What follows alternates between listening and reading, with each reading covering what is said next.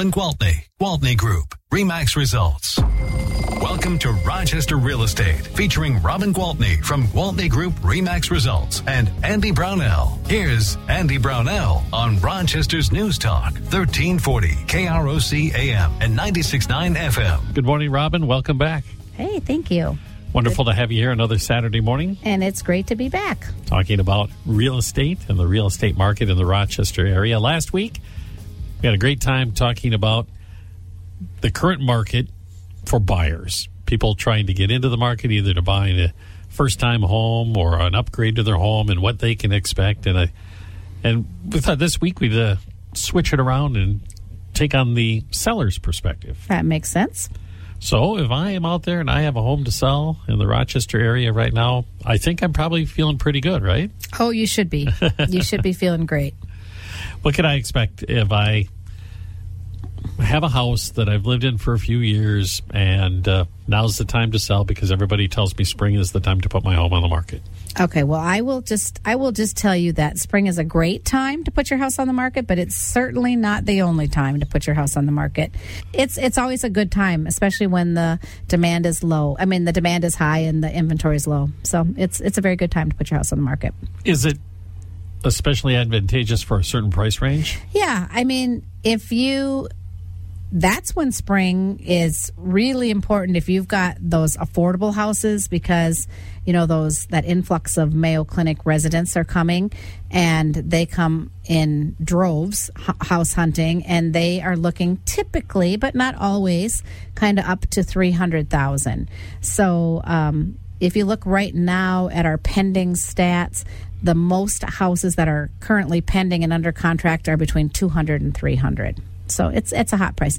But I also found it very interesting when I was looking through yesterday's market report that in the last 6 months, houses over $1 million have sold the fastest that they've sold in quite some time. But there's not a lot of them out there. There's more and more. I mean, more than you would think. When I started selling real estate 20 years ago, $1 million listing was a rare commodity. But no, there's quite a few of them. Looking at the whole market, and we mentioned the houses under $300,000 being considered more affordable. Is that where the price range where most of our housing stock is at? How are we distributed? Yeah, our median sale price is $244,000 right now. So that's about where we're at. I mean, that's a very, very comfortable, affordable price for the majority of our buyers. Okay, so I'm putting my house on the market, and I come and give you a ring. Perfect. I like your first step. I've never done this before. Obviously, I bought a house, but I've never sold a house. Okay. Well, when it's time, I'll walk you through it. Well, walk me through it right now. All right. So you'll call me up and you'll say, "Hey, Robin, I'm going to sell my house." And I say, "Great, Andy, I'll come take a look. What works for you?" So I set up an appointment to come over and take a look at your house, and then we go through room by room, and I tell you, you know what, this room is great. You don't have to do a thing. We might get into the next room, and I say, you know what, we got to lose this paint color and change it to a neutral color, or we've got to get rid of some of these, collectibles or whatever you might have and do some decluttering. And sometimes it's as simple as box up a few things, box up a few things that you're going to either get rid of or you have to pack for your move anyway. So it's just really you spending time preparing for your move. That way the house looks fantastic. Is that called staging at that point? It is called staging, and we actually have a couple of different types of staging. I had a listing appointment this morning where these lovely folks called me and said, we already bought a condo. We want you to sell our house and come on over. And of course, my opportunity to get the pictures with everything in place is gone because they've already moved most things into the condo and left a lot of things behind. So I said, now your option is to get everything out, because I either want the house beautifully staged and completely furnished or completely empty. Okay, so then we are happy to stage it so that it looks like it's completely furnished, and we have a couple of ways we can do that. We can either do it the traditional way, where we hire a stager and they come in and bring furniture and bring some accent pieces and warm the house up, right? But I don't find that to be the most feasible way in this current market because things are selling so rapidly. So I've become a big fan of what we call virtual staging. Are you familiar with that? Well, no, I'm not. I get the concept of virtual. Right. So I actually have a professional photographer who comes in and takes really high-resolution pictures of my empty listings, and then I email these I don't, but I have a marketing guy who does. I'm not going to take the credit. He emails the pictures to this company that we use, and they actually will stage each room with furniture, accessories, art on the wall, mirrors on the wall, so that the pictures they send back to us look like the house is 100% fully furnished. Okay?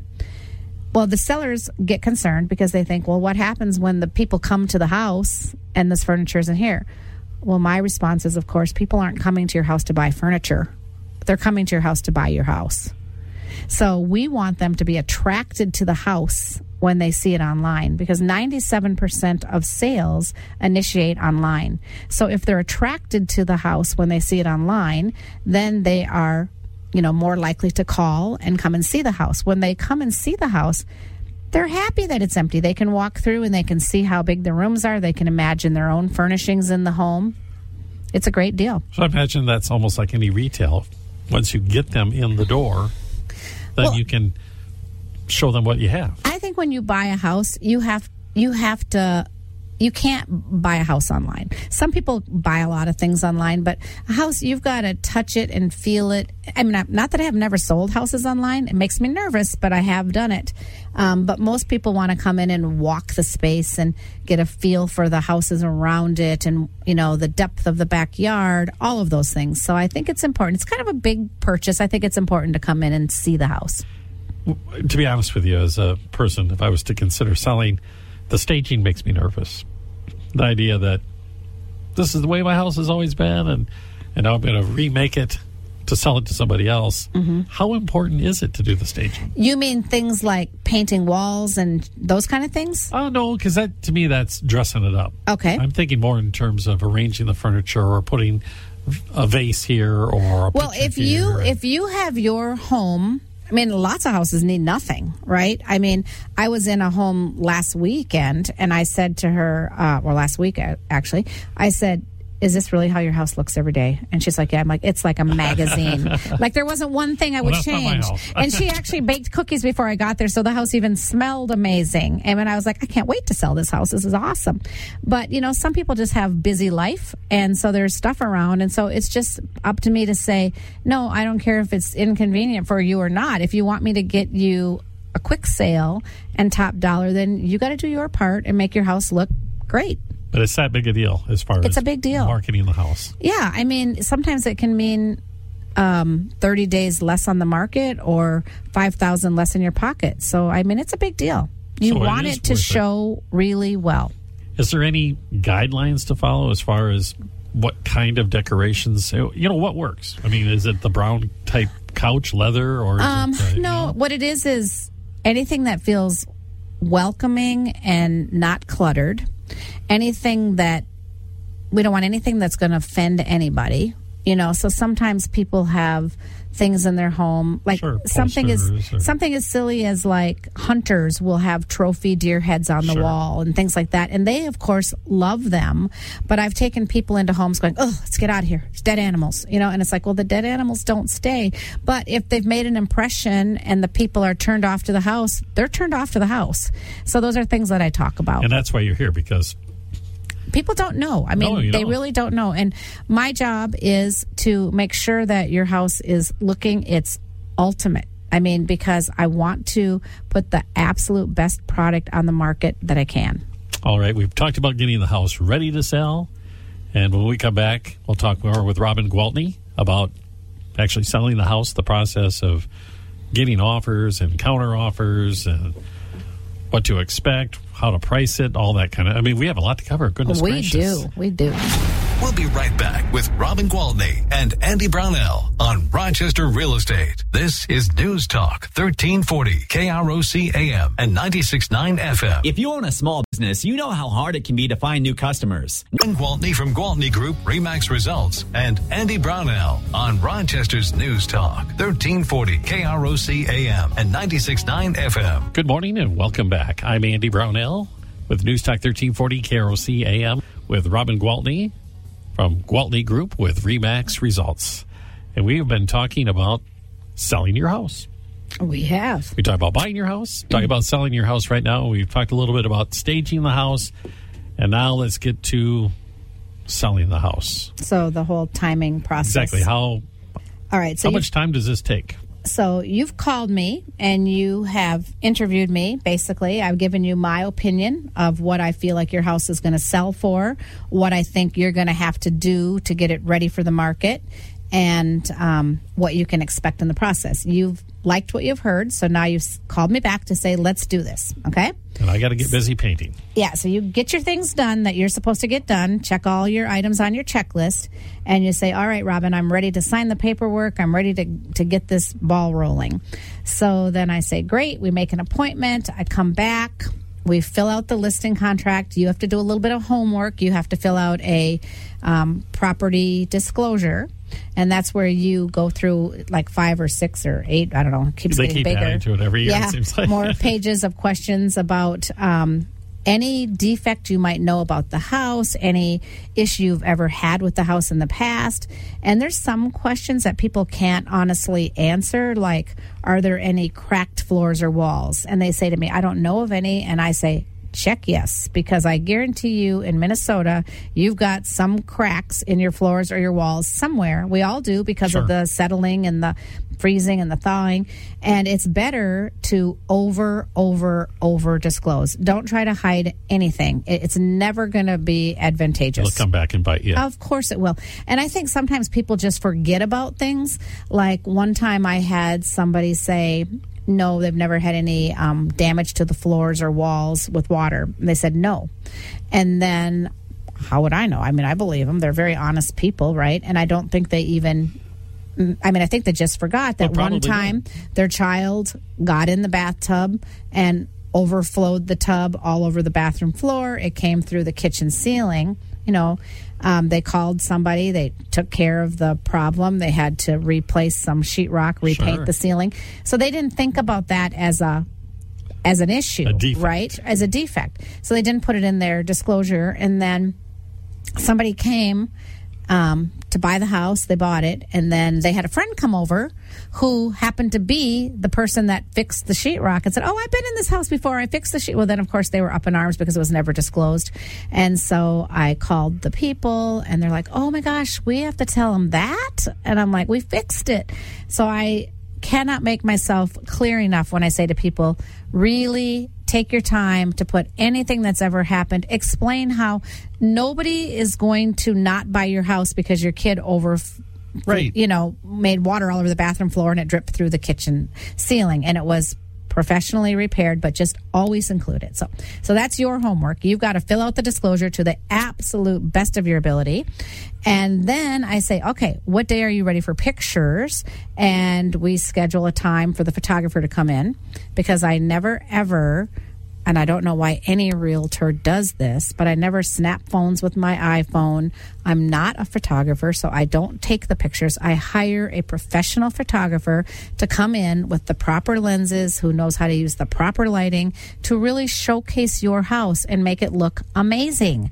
So, yes, that's a few $100s that I spend. I don't charge you extra for that. I mean, that's marketing money, right? So I actually get those pictures taken, and then within 48 hours of the time that the photographer is there, we can have your house up and running. So if you say, hey, Robin, good morning, it's Monday. I've decided I've got a few more things to get done, and I'll be ready to have this house on the market by Friday.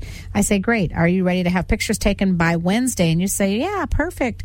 We get the pictures scheduled. The photographer comes in. He takes the pictures. We order the sign, and then it happens just like that. I get the pictures back typically on Thursday. We write up the description. We get everything inputted, and you're on the market by Friday. And if you're in that sweet spot, you might get an offer that day. You absolutely might. That might be wishful thinking, but... Oh, no, you might get 4 offers that day. You might even get 11 offers that day. I mean, here we go with that. The flip side of that multiple offer situation. We talked last week about how stressful that is for the buyers. It's sort of joyful for the sellers to have this whole, gamut of offers to choose from. But then I'm going to be the person, well, I don't know which one to take. It's hard. It's really hard. And do you know what? There's kind of a fad now. A lot of buyers have decided to kind of market themselves. So they will write a Dear Seller letter. And Dear Seller, I love your home. And, I want to live here. I grew up in this neighborhood, or my best friends live 2 doors down, or whatever their reason that they really want that house is. And it's amazing, Andy, that sellers actually sometimes are well, I get it. I'm a sentimental fool. They like that people like that people like their home. Yeah. It feels good because most of us take a lot of pride in our home, and especially when it's been our home for a while, like if you were to sell your home now, think of all the memories. My gosh. Yeah. It's you become very attached. I can see it if somebody said, oh, I see you raised your family here. We're going to raise our family. Exactly. And, Exactly.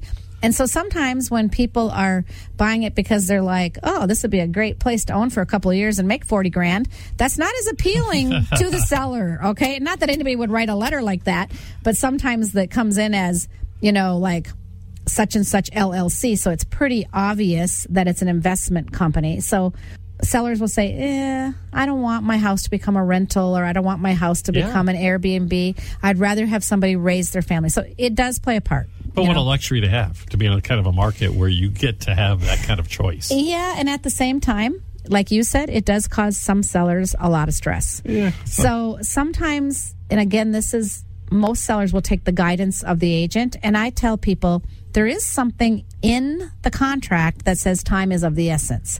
So I don't think it's necessary for a seller to sit and collect a dozen offers. You can only sell your house to one buyer. Right? Right. So I feel like if you've got an offer that makes you feel really happy, then accept the offer and sell the house and move on. All right. We have to take another break, and we're going to talk more about selling your house. Maybe we talk about the how you price it and how you make that kind of decision to give that advice. And absolutely. What to expect after you accept an offer and all of... Boy, we have a lot of ground to cover. We'll be back in just a few moments on News Talk 1340 KROC AM. We'll be right back with Robin Gwaltney and Andy Brownell on Rochester Real Estate. This is News Talk 1340 KROC AM and 96.9 FM. I deserve a reward. After all, I found our dream house. Have a pickle. From Gwaltney Group, Remax Results, and Andy Brownell on Rochester's News Talk 1340 KROC AM and 96.9 FM. Good morning. Welcome back. I'm Andy Brownell, News Talk 1340 KROC AM, and Robin Gwaltney, Gwaltney Group with Remax Results. And last week we talked about buying a house, and again we're covering the seller's perspective this week. And boy, we got a lot to cover in the next few minutes. We've got multiple offers. We've got a offer, whatever it may be. I'm going to go back to how do we decide, first of all, what I should be selling the house for? How do you come up with that recommended market price? That is a really good question, because oftentimes sellers will interview more than one realtor, and they'll get from each one a price opinion. We call it a market analysis. Okay. So basically it's my job to look at your home and then look at comps. Comps obviously being similar houses that have sold recently. Okay. So that's key, right? We want to look at like the past 6 months, what has sold. And we look at things like number of bedrooms, number of bathrooms, number of garage stalls, year built. Yes, exactly. Neighborhoods, locations, amenities. Exactly. So I come up with a price based on facts. And then I say, this is what your house is worth and this is why. Well, a very frequently asked question is, well, since there's fewer houses, available, how much extra can I get? Can we start a lot higher? We can always come down. That is real estate suicide. You do not want to overprice your house. You want to price your house. You don't want to underprice it. But you know what the good news is, Andy? It's hard to underprice your house in this market because the market is self-correcting. There are buyers out there that know we've already missed out on houses. That's too much. That's too little. We'll offer $10,000 more to get that one, or $20,000 more. So if you do make the rookie mistake of working with an agent who does underprice your house, you're probably a little bit protected, because right now in this market, there'll just be a bidding war to get it up to where it's actually valued at. Okay? But that's not the way I would recommend you price your house. I recommend that you price it at the right price. And when you say to me, what is the right price? That is, what is the appraiser going to say the house is worth?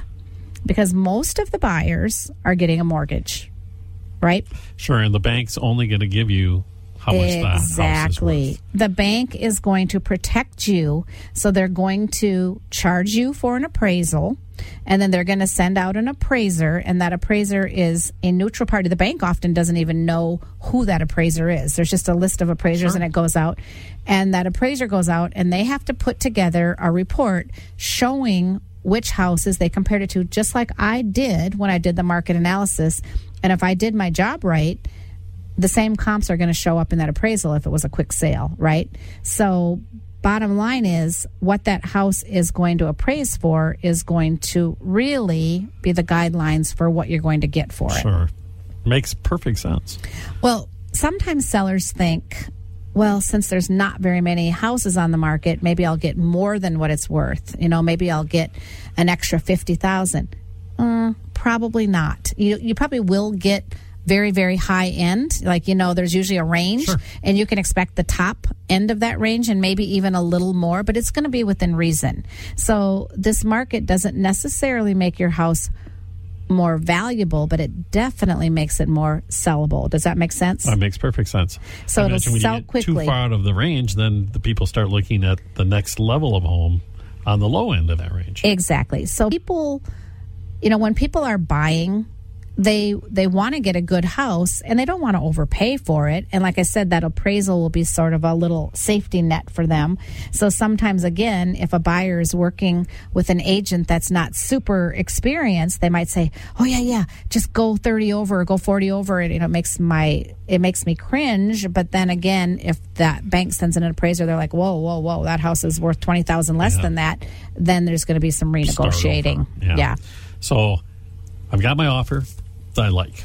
Okay. They tell me that they're going to raise their kids in the house and everything's good and the money's where I want it to be. What happens then? Okay. I guess assuming because I know people have sold their homes and there's this counter offer business. Yeah, there's not as much countering going on now as when there's more inventory. Okay. So pretty much, if you're from the seller, you're yeah, the seller, you know, if the seller doesn't like the offer, they'll counter, and then the buyer pretty much has the choice to take it or leave it. So there might be a counter, but it's not typically the back and forth like we've seen in other markets. So let's say, I guess it would be a tentative deal at that point. Okay. If I accept their offer, once you have an accepted offer, then what happens? That's the first step. Okay, so then there will be some contingencies. Typically, it will be contingent upon a home inspection. Okay, so that protects that buyer. And again, there might be defects at the house that you're unaware of. Sure, check the furnace. Right. I've heard sometimes people have the carbon monoxide leaking from their furnace, but the seller wasn't aware of that. And when they find out, they're devastated. And they've been living in the house. They don't want to expose their family to that, correct? So they're happy to fix it for the next family or whatever. So the inspection in the contract, it will say in X number of days the inspection will take place. And that might be 7 calendar days. All right. Then the agent who brought the buyer will contact the agent who has the seller and say they'd like to come and do the inspection on this day. Will it work? Of course, that's when I check with you to make sure that day is going to work for you. You say yes. We get the inspection scheduled. They come in. They do the inspection. Then they say, based on the inspection, we want you to fix A, B, and C. And then you have the right to say, that's reasonable, I'll do it. You sign it, and that contingency has been removed. Or you say, you know what, I get A and B, but I'm not taking care of C. So we negotiate again.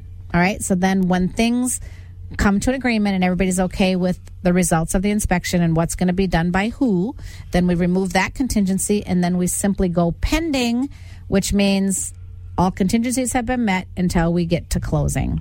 Okay. And then as long as the financing really is in order, and like we talked last week, we've been very responsible and made sure that we have a honest, true, pre-qualified buyer. We've protected you. So there's not going to be any issues with the loan.